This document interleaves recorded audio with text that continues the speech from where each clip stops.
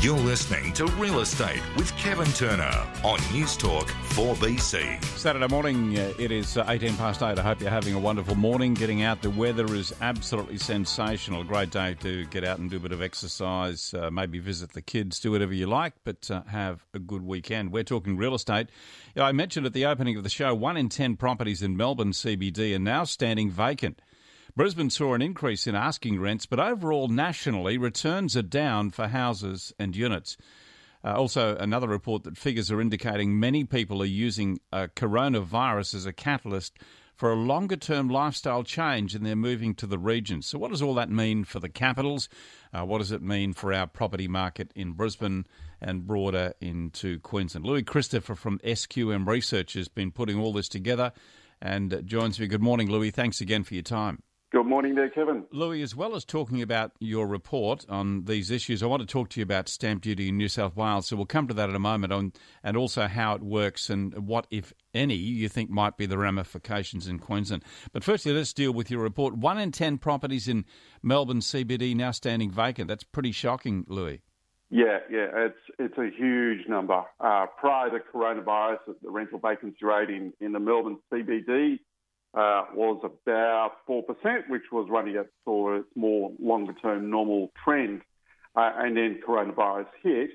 And as we've discussed with your listeners in the past, what has fundamentally happened in Australia is that there's been many, many people leaving the inner city suburban areas, including the CBD, and being moving out towards outer suburban rings and into regional Australia. And the CBDs, Melbourne, Sydney, Brisbane, even Adelaide, have had huge falls in rents, big rises in vacancy rates as we've been reported. And yeah, it's been a particularly bad time if you've been a property owner in one of these type of properties. I'm just wondering too, and I touched on this in the opening of the show, Louis, just thinking a little further ahead, we'll get a situation where first home buyers are always looking to enter the market, and we'll talk about New South Wales stamp duty in a moment, but thinking about Brisbane for a moment, if we see an increase in the number of vacancies in Brisbane, stock levels are going to accelerate, of course. It becomes very affordable for first home buyers to be looking at units. Do you think that might happen? That instead of renting, that they're more likely to look at an inner city apartment? They may. Very, very good point, Kevin, because we've seen also a corresponding fall in CBD unit prices. Yeah. So in Sydney, the fall from peak to trough, and it's still falling as we speak, is about 11%. Brisbane, I believe the number is now down by about 8% in terms of a CBD unit. Asking price fallen by about 8%.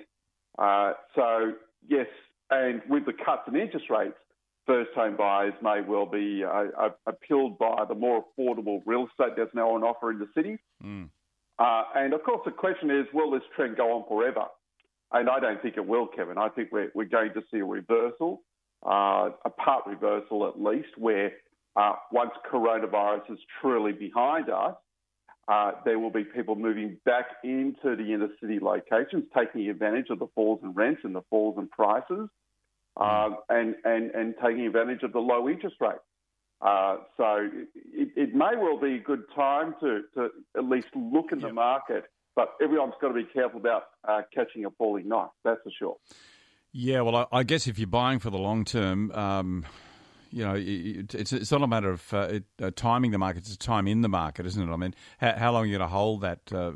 I guess for young people, buying an inner city apartment, that's a really big step because, buying off the plan can be difficult.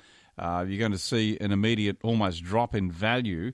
But will you want to live there long term? I guess there's some pretty important questions, Louis. They are, Kevin. Absolutely right.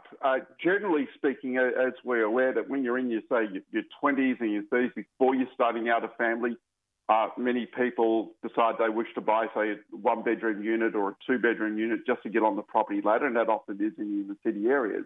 But when you get to a point in life where you want to actually raise a family, that type of living becomes a little bit inconvenient. You're looking for a larger property and more land. So It really just does depend where you are in life. But potentially for first-home buyers, there could be some bargains to be had in the inner city areas right now. I would just caution those buyers to get a proper valuation done. Be careful that they're not paying over the odds right now. Because, I take your point that property is there for the long term, but you don't want to start off with a situation where you buy property and then you're immediately down, say, 10, 15, 20%. Yeah, well, that could be the nest egg, couldn't it? Hey, Louis, who'd have thought that Darwin of all places, were the only capital city to record rental increases in both houses and units? What an amazing market. Yes, for an analyst, I'm kind of scratching my head. Yeah, it'd be a nightmare for you. The background behind this for your listeners is that the Darwin economy has been suffering over the last 2.5 years. There's been rises in unemployment. It's as a result of the fact that some key projects on the oil and gas side were completed back in 2018, and that meant a whole bunch of job losses. Yep. And the economy hasn't really recovered well since then. And going into coronavirus, the economy was still weak. However, what we think has happened here is that the Northern Territory was one of the first territories, when we can consider all the states as well, to open up to the rest of Australia. That happened basically in June. And we think what's been happening is quite a few people from Victoria, New South Wales, maybe South Australia, have been moving up north to get away from all the restrictions. This is what we're hearing on the ground. Okay. And they've been taking advantage of the affordable property and other incentives that the Northern Territory government's been offering for people to come to Northern Territory. And as a result, we've seen plummeting rental vacancy rates, rises in rents.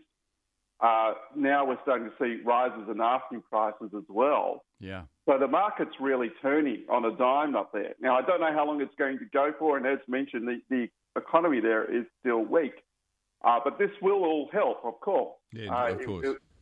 So the state government maybe will be able to respond with an improved budget and spend more on infrastructure up there just to try and keep the economy going. Mate, a couple of minutes to go, but I do want to talk about the elephant in the room. New South Wales government's announcement of their change to stamp duty, a huge relief, but I'm just curious about how this is going to work. You can either, as I understand it, you can take the choice between paying normal stamp duty or you can defer it and pay it off over the period of time that you own that property. Is that correct? That is correct. So buyers of property in New South Wales now have two options. And while it's still it's proposed legislation, hasn't passed yet, it's most likely will pass. And the key thing that the government did state this week was that it will be made retrospective to the announcement. So buyers today who are looking to buy a property in New South Wales will effectively be given the option. They can buy with confidence today, not be concerned. Okay, hypothetical question now. I buy a property today. I elect to pay that stamp duty off over a period of time. My situation changes in 12 months' time. Do I then have to pay all of that, or does that follow on with the property? Now, very good question. If you decide to opt in for the land tax option to effectively pay your stamp duty over pay it off, right? You can't go back. That's it, right? You can't reverse your decision once you've actually stated it. However, the other way around applies effectively. So if you opted to pay the stamp duty up front, but then you want to change your mind, I think that's actually okay. Very interesting. And what's also very interesting is the rates which have now been announced. That was going to be my next question. Yeah. Which, when I look at it for an owner-occupier, they look pretty good. Yeah. So just to be aware, everyone nowadays, on average, if you buy a property on stamp duty, you're going to pay about 4% on the purchase price. So if you buy $1 million property in Sydney, which is certainly not unheard of, that's $40,000. Now, for an owner-occupier, the potential new rate here is just 0.3% on unimproved land value, not the purchase price. Oh, okay, the right. Unimproved land value plus $500. Yeah. So the way I've worked this out is that the break-even point in terms of time I think that would equate to something along the lines of about 25 years. So I think for an owner-occupier, it would make a lot of sense to actually avoid paying the stamp duty and go on and defer. Yeah, but what if I decide to do that and then it becomes an investment property? Good question. So they've got a different rate for investment residential property. I know. So that's it's not too bad.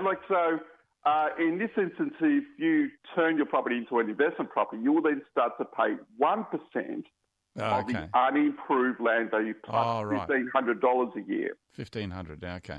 Now, as you might well be aware, a lot of investment properties are units. Yeah. Where the unimproved land value is pretty minuscule. Mm.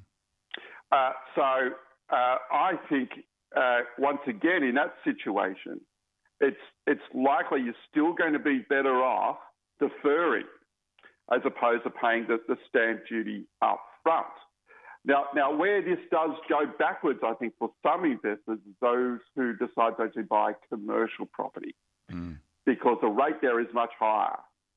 It is going to be 2.6% of unimproved land value. Keeping in mind, stamp duty running roughly at about 4%. Mm. So I suspect when it comes to commercial property, you may well fall behind pretty quickly on the land tax rate. Going to be interesting to see, and I'll follow up on this during the week too, to see if there's going to be any movement in Queensland, whether that's on the agenda. I get the feeling it's not. But who knows? I guess we'll just have to watch as this unfolds. Louis, there is an easy solution to all of this. They could just dump it all together. Dump it all together? What do you mean by that? Dump stamp duty. Oh, dump stamp duty altogether. just forget it. Our state government's got to have some revenue, though, Kevin, to pay for the roads and the hospitals. That's why it'll never happen. Very hard to do that. Yeah, that's right. Let's keep trimming around the edges. Hey, Louis, we're not going to solve it this morning, but thanks for your time, mate. Nice to be with you. Louis Christopher from SQM Research. Look at that time. It is bang on 8:30. Going to update you on a story we had last week, which was where General MacArthur's team hunkered down in Ascot in a garage and they actually broke a code. But I'll give you an update on that in just a moment, just after 8:30. More news coming your way at 9 o'clock.